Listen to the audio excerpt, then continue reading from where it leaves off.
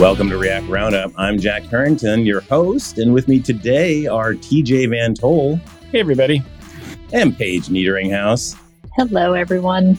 And today we have Tom Norton here to talk about a wide variety of topics, including, but not limited to, Next.js and some performance stuff. I know that that's an interesting one, and accessibility and all kinds of great stuff. Tom, why don't you tell us a little bit about yourself? Sure thing. Hey, everyone. I'm Tom. I'm a freelance designer and developer currently based out of Switzerland, although I must say I do most of my work for clients in the US and in Canada.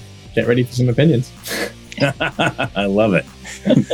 Hey folks, this is Charles Max Wood from Top End Devs, and lately I've been working on actually building out Top End Devs. If you're interested, you can go to topenddevs.com/podcast, and you can actually hear a little bit more about my story about why I'm doing what I'm doing with Top End Devs, why I changed it from devchat.tv to Top End Devs. But what I really want to get into is that I have decided that I'm going to build the platform that I always wished I had with devchat.tv, and I renamed it to Top End Devs because I want to give you the resources that are going to help you to build the career that you want, right? So whether you want to be an influencer in tech, whether you want to go and just max out your salary and then go live a lifestyle with your family, your friends, or just traveling the world or whatever, I want to give you the resources that are going to help you do that. We're going to have career and leadership resources in there, and we're going to be giving you content on a regular basis to help you level up and max out your career. So go check it out at topenddevs.com. If you sign up before my birthday, that's December 14th. If you sign up before my birthday, you can get 50% off the lifetime of your subscription. Once again, that's topenddevs.com. Well, actually, yeah, let's talk a little bit about this article that you wrote when it comes to Next.js, and in particular, the upgrade that they made, or, I guess questionably upgrade that they made to SWC for compilation code. Yes, for sure. So I think the news that with Next.js 12, we were going to move to a native toolchain for part of the dev tooling, I think was probably inevitable. I think we've been seeing this coming for a while, and it's definitely exciting to see this new tech coming in. I haven't really seen SWC enter into my kind of sphere yet as part of building React apps until this. And so I think when I saw that news, I was kind of, wow, this is amazing. I've got to do some tests. I'm going to write this really excited article about how much faster it is. I can't believe it, because in a lot of the work I do on bigger apps, the build time is kind of a bit grating. It's a bit slow. And, when you're in CI environments, it can be really, really slow to the point where... And expensive. Yeah, right. Yeah. Those build minutes aren't free. So I do think I got really excited about that. And so I did some very non-scientific tests. I picked a few repos of varying complexity. I mean, Next.js is one of those things where if you really want to test it, you have to test a whole bunch of different use cases because there are so many. So I picked the simplest new repository case. What's the new toolchain like compared to the old toolchain? Just for some extra context. So the new toolchain is SWC, which is based on Rust. So we should be seeing native performance for a bunch of this stuff. There's a couple of caveats still, but the basic idea is that it should be way faster than Babel. Anyways, I picked three cases, which were the brand new fresh repository. What happens if we build the starter? Create next app type starter. What happens if we build simple projects? So my personal website is partially statically rendered, partially server-side rendered. Features a blog, features a bit of this, bit of that, a bit of custom stuff.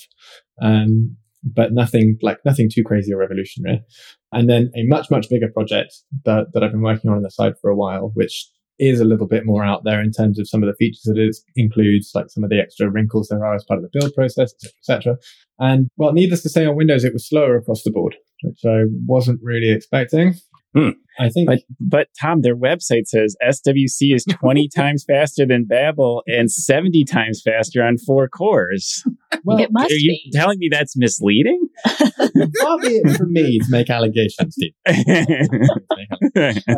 No, I think I don't know what exactly the problem was. I have a really strong suspicion that SWC isn't actually the culprit. I think the likely business here is that, file access on Windows is sucky. I think we all know this. If you've ever built a big project in a C++ project on Linux, or on a Linux like Mac OS or something, it's fast. But if you try and do something that involves a lot of files on Windows, you tend to find that you're going to start suffering in that department. So And I think there's something to do with the fact that the build tool chain, sorry, is very different than how we were invoking Babel. It's probably caused some headaches. I mean, the first thing that I wanted to make clear as part of writing the article is one of the headings is bad science, because I'm not doing good science by any means. It's I wanted something qualitative and something a little bit feely. Is it better in practice for your use case more than kind of lab type testing? That being said, so I got a message back from the dev advocate from Lee over at Vercel about it, saying they've been testing this with their clients for a while and they've seen a lot of improvements. And so I found myself feeling a bit confused as to why I was getting bad results. I mean, the conclusion that I explained just before came after a little bit of consideration, a little bit of thinking about it, because at the time I sort of thought, have I just found a big problem for these guys? I don't want to, I more than anything have been excited and wanted to share some cool news. And I do write the occasional article about this and that. And that's all I was really interested in doing. And I think some people saw that as a little bit like I'm trying to trash Next 12. And that couldn't be farther from what I want to do, because I love Next.js. I think I'm going to probably wax lyrical about this later. I'm a big fan of this whole paradigm shift for the industry. I think it's opened a lot of doors that I really wasn't expecting to be opened yet in lots of ways. And so I think it's one of those ones where I think I could very easily sermonize about how you mustn't upgrade to new tech straight away because there are risks and stuff. But I don't know. This is really one of those cases. I think probably any of those wrinkles will be found sooner than later, and I don't think it really will be slower in the longer term by any means. Yeah, in general, I find it's usually better to be forward and to publish stuff like this. Like the Next.js team would rather know about issues. Like as long as you're presenting it respectfully, right? You're not trashing them, then they absolutely would want to know this. Because even though you're not doing quote unquote real science, I mean, if you hit this with some basic apps, other people are as well. Usually when you want to design APIs like this, you want to make them fairly idiot proof and hitting more common use cases. So I mean, I think there is something here. And by the way, if just in case anybody else was curious, SWC stands for Speedy Web Compiler. I had to look it up because I was I was curious. It was bothering me. It's a technical term. Yeah. Yeah, sure. There's also ES Build. I don't want to call it Speedy Web Compiler if it turns out to be that. So maybe it's just Web Compiler. I don't know. But also to be completely transparent about it as well. One of the things that was part of that discussion I had with Lee over Twitter was asking for a repo for some stuff, and I didn't actually send them any repos in the end. I tried to spark up a conversation about that. The big project I wasn't super comfortable sharing because there's some privacy stuff there. But I was happy to share my website code, even though that's kind of private, but absolutely fine showing that to them, but we never really managed to work that out. So I think there's probably more I could have done to be more helpful to Vercel. I mean, I think that's probably the big positive is, if you signal problems, people can figure them out, but I don't think I've done more than say there's a bug and not really gone much further than that. So mea culpa in that respect, I think. Sure, if you found it, you won't be the only one who runs into it. And eventually there will be somebody who can share a large repository, whether it's open source or something that their company is comfortable with letting a Next engineer take a look at. So that's one of the things that I love about the web community is that people are so willing to help and try and figure it out, even if it's not necessarily their problem or it's not their responsibility to fix it. A lot of developers will just kind of start going down the rabbit hole and pulling on the thread until they figure out what's actually one of the issues or one of the solves for it. Yes.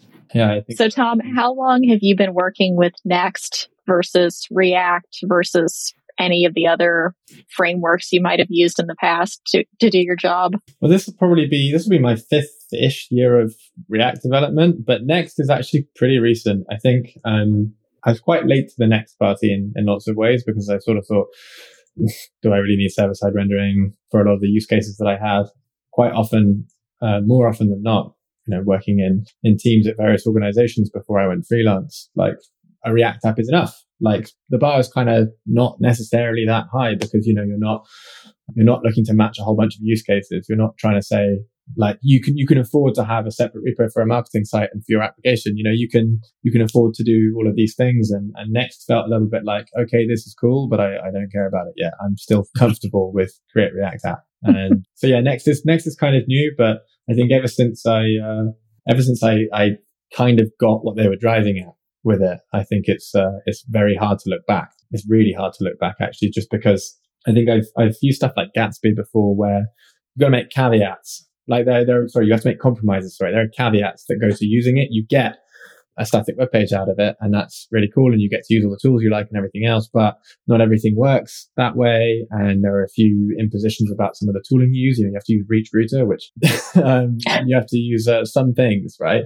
But Next feels like, while some of those caveats are still there, there's a trade for it. You're getting something really, really massive in return, and I think that's a compromise I'm much more happy making for the flexibility that Next gives me.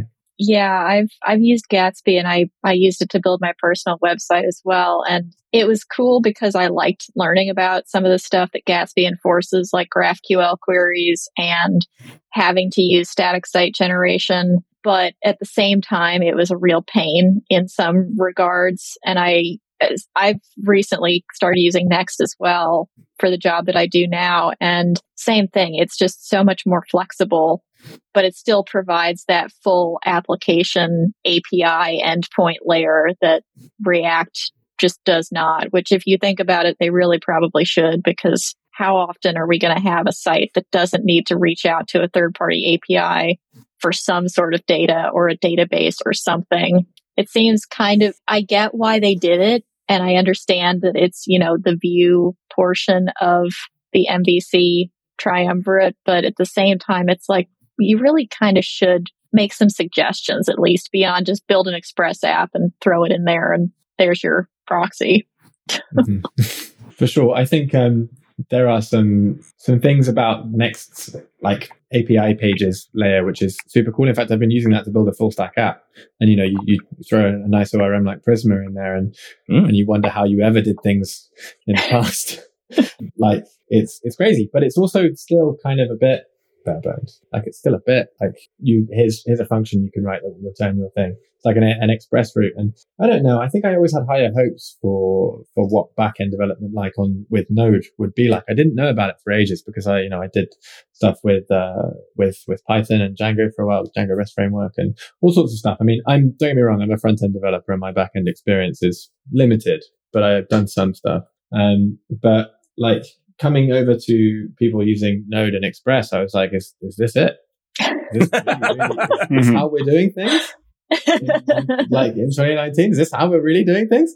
Yep. Sometimes it's a good thing. Express is still the gold standard for Node.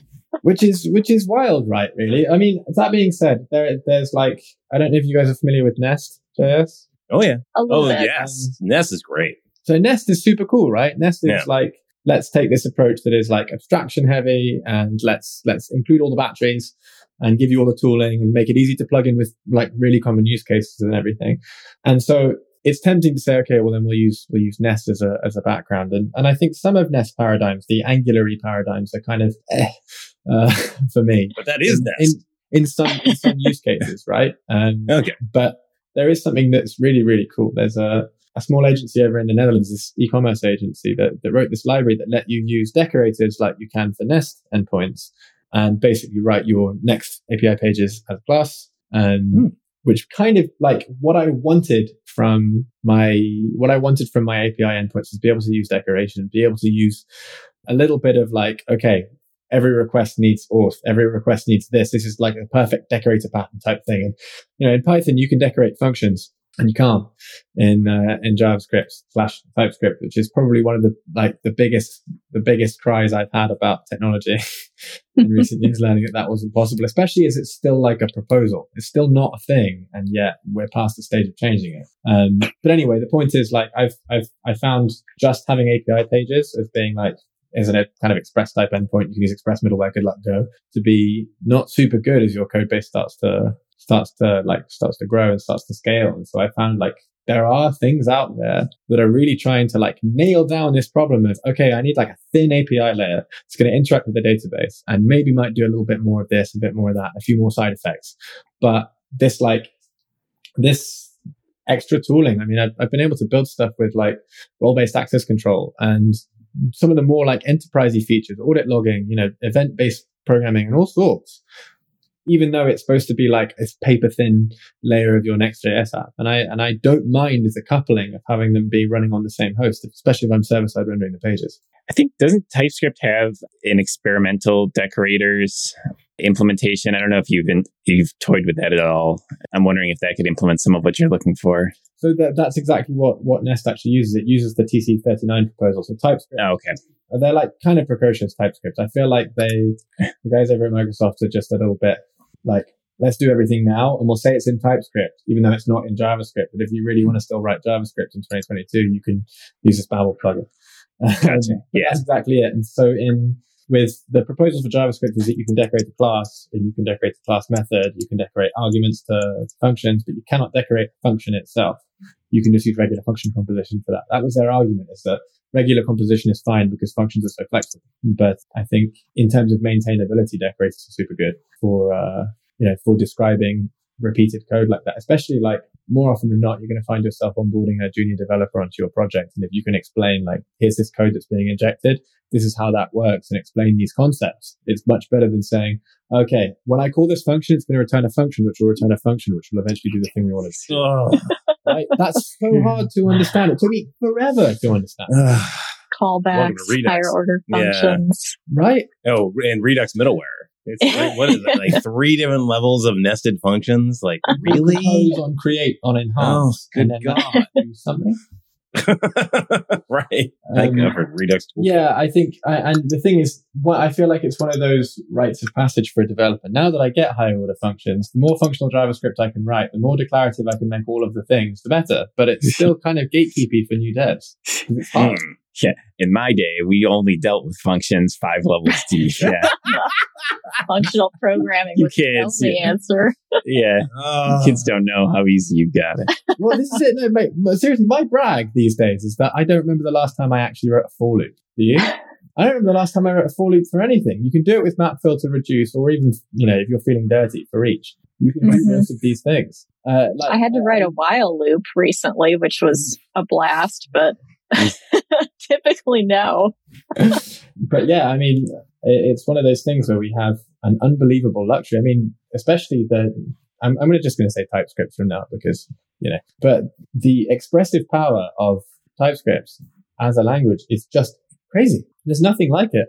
I think there's some quirks about TypeScript that I really hate and that are legacy of a bygone era and stuff. But now there is no other language that I like using as much, because if I want to just say, okay, here's the shape of some data, now do this thing on it, there's kind of no better paradigm, really.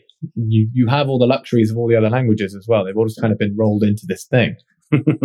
Yeah. It's I can't count how many things from Lodash have been built into just JavaScript now that you get for free. And that's, it's crazy. It's crazy how good it is. So going back to Create React App for a second, there is I think an ES build in Krakow. So you would install Krakow, upgrade your Create React App, and then you'd go and bring in this ES build plugin. And right. I think that would actually improve the time as well. Have you tried ES build or SWC with React Native? I know you're a React Native fan too. So no is the short answer. No, I haven't done much messing around with tool chains for React Native, especially because there's just so many wrinkles that come with building a React Native app. More often than not, if I can get away with using the managed React Native workflow, I will, because I do have a Mac and I bought a Mac to write React Native apps. I bought a MacBook for that, but I don't want to have to use it all the time. It's the short version. I like Mac OS and I like using my Mac, but I had a tower before that. I have a tower now.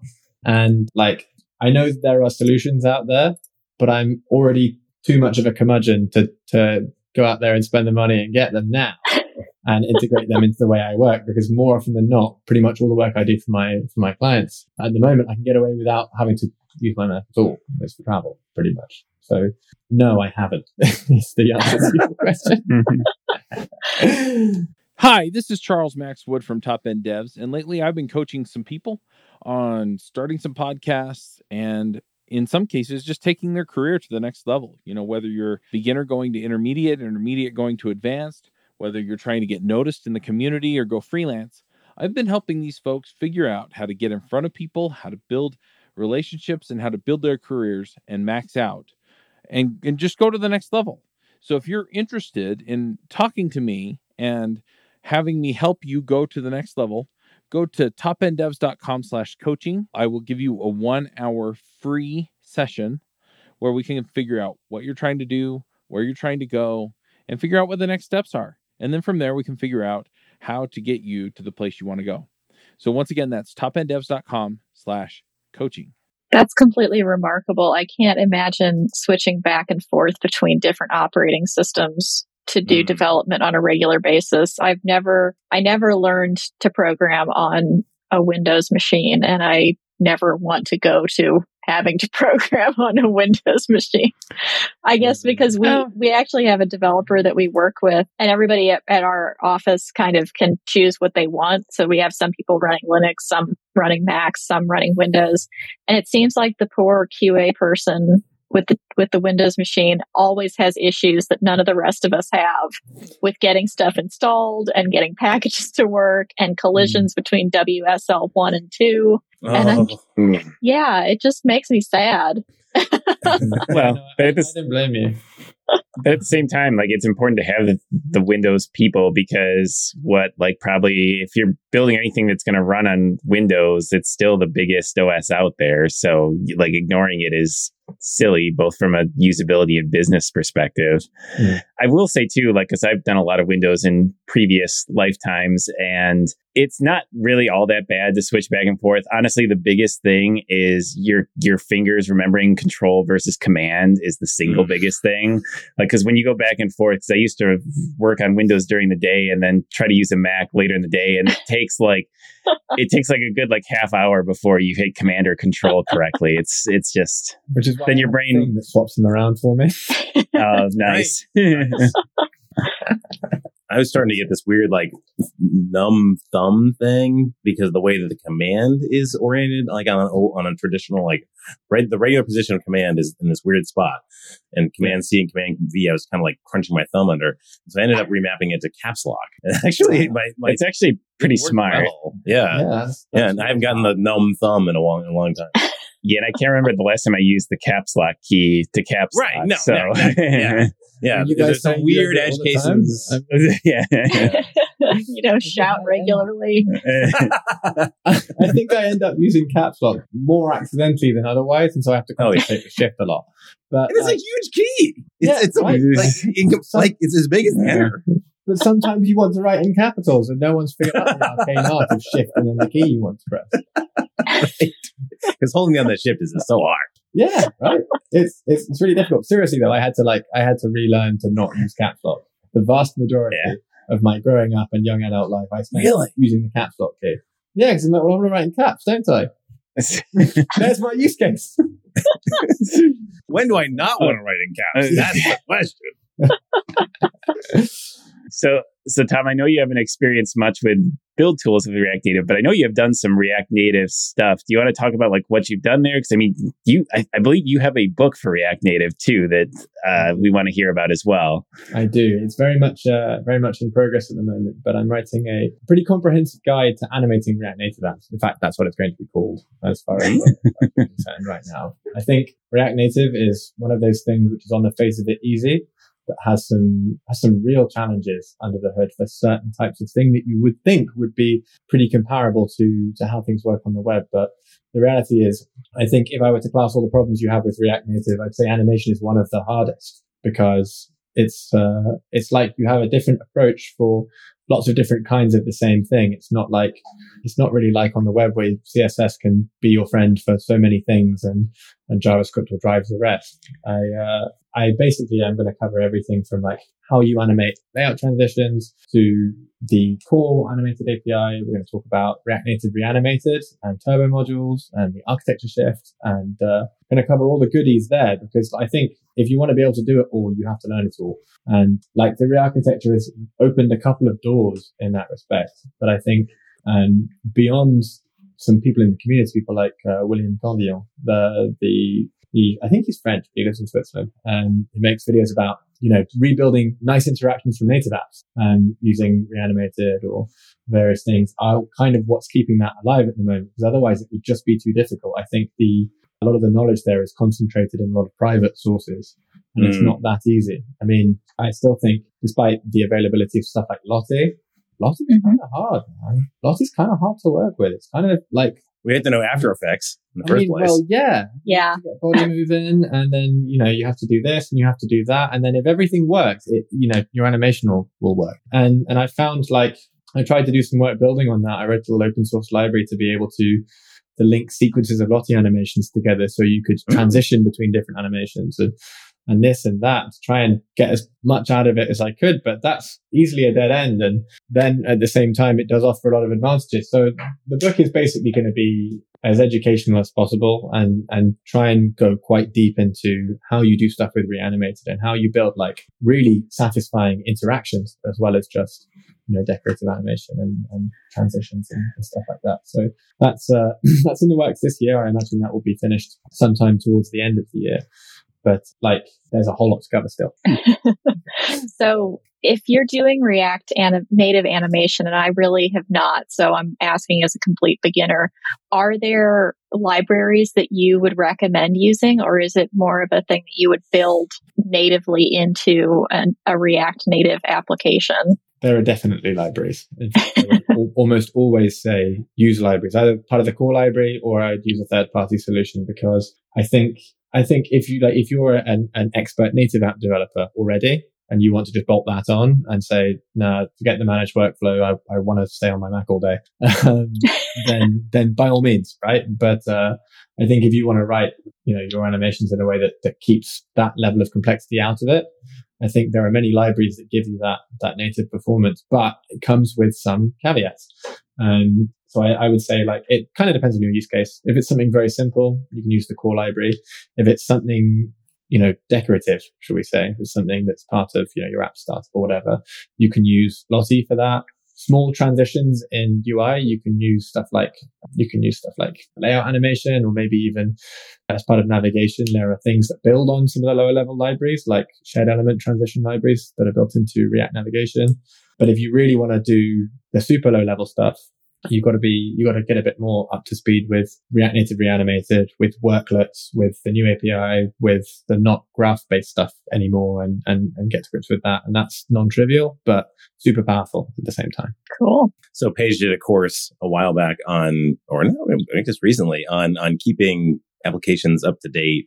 And it was interesting. Like, I don't think I've seen applications rot as fast as React native applications. It's like if you have a React app, you let it sit for a year, the dependency is going to be like 2 days, maybe a day, 2 days to fix.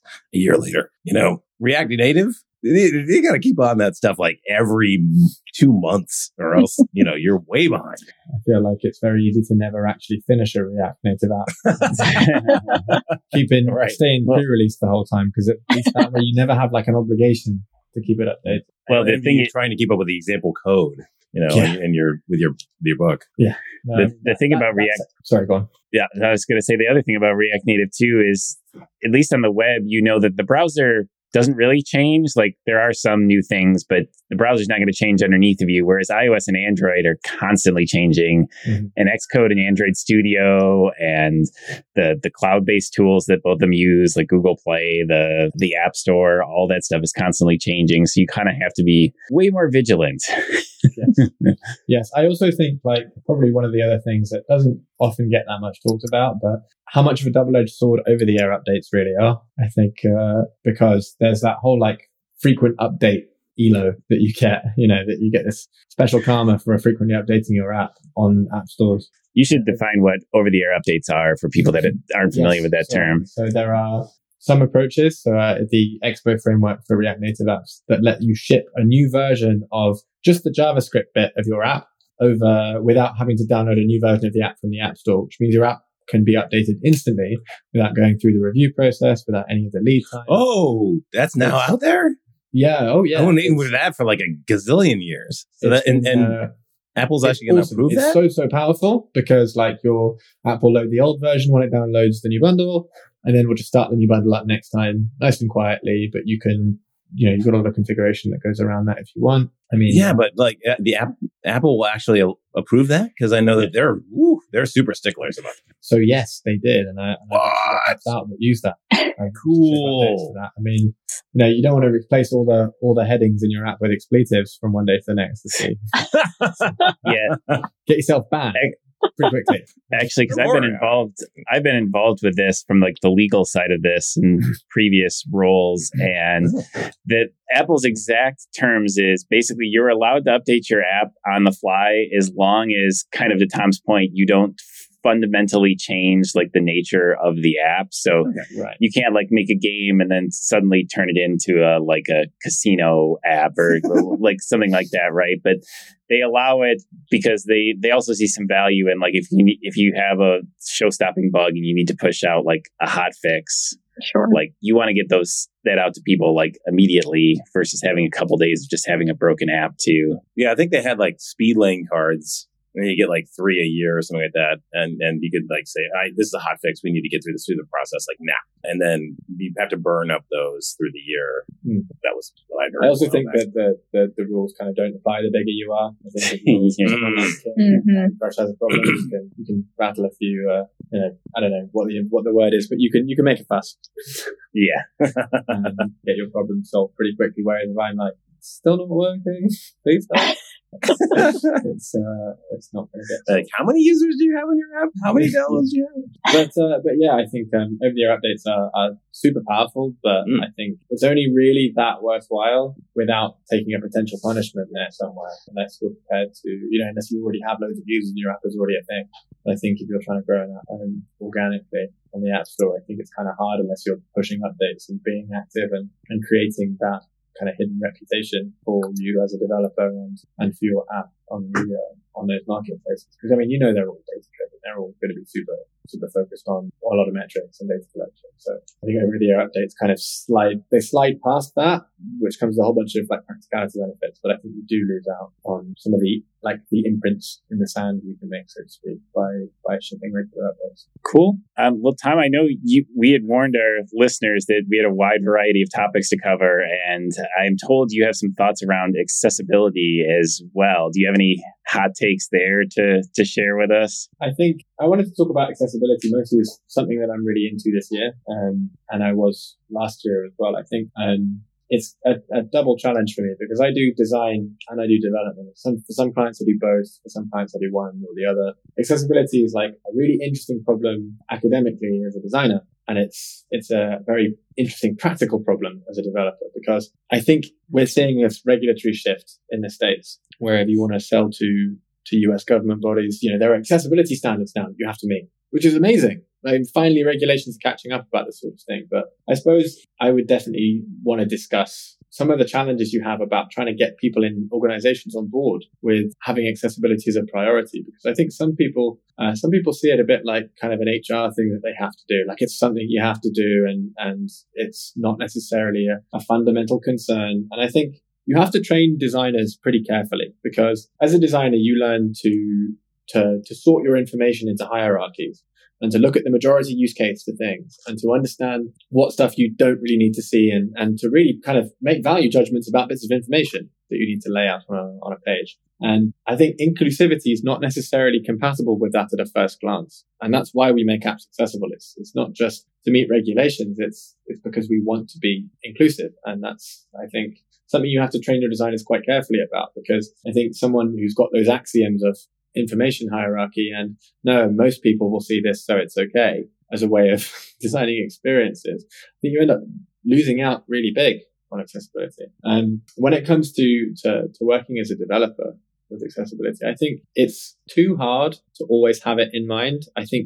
But you want to influence culturally at organizations. I think you want to make it part of core tool chains. You want to kind of take it a step lower than the way most people do their things, because if you try and make it like something that you guys want to do, you have to catch that code review. And you're never going to catch everything at code review. Code review's hard already. And I think, so like for example, I know that we've been talking about things that we like. I'm a big fan of Chakra UI because... oh, yes. Because the fundamental approach of that is apps should be accessible. You can make it look whatever you like. You can make it look like whatever you like. But some of these like core stuff is just going to be accessible. So that way you can't get it wrong. And it makes a point of being annoying about some things. It will slow you down to make sure that you use the right, accessible elements and stuff.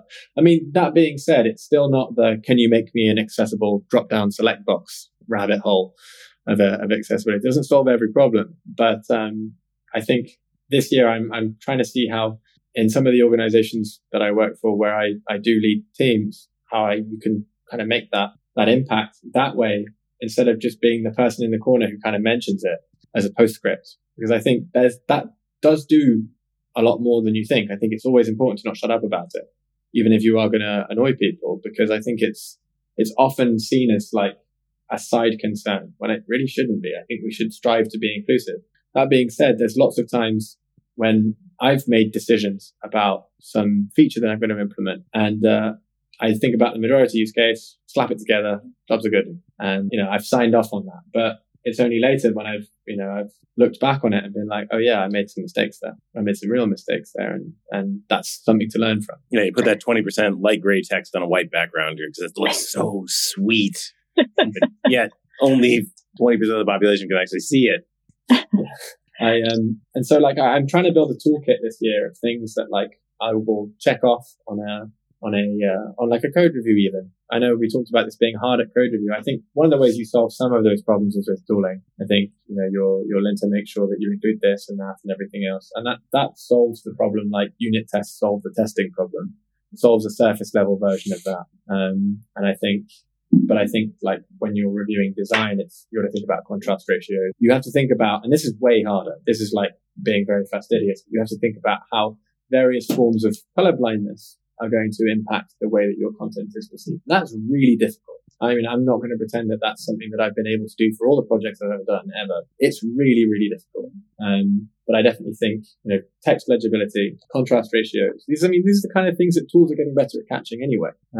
But I think it's definitely a priority for me this year because I think I've got to a point where a lot of the other things don't feel so difficult because the tooling on the web is so amazing. Tooling will catch so much for you that these are problems that are probably a layer of abstraction higher in some way that I think are kind of reflective of a lot of the things that we're trying to change in the world. The accessibility is one of those big ways that we can make an impact in that respect in our industry, quite apart from everything else. Do you have any resources beyond Chakra or places that people could go to get better at accessibility? Because I think that's, like you said, it's a thing that a lot of people want to be better at, but figuring out how to be more accessible or to write more accessible code is not, at least in my previous experience, it's not been a very straightforward path. It's a lot of looking at documentation or examples. There's not really like a nice condensed thing of this is where you can go to make sure that you're writing good inputs or good drop downs or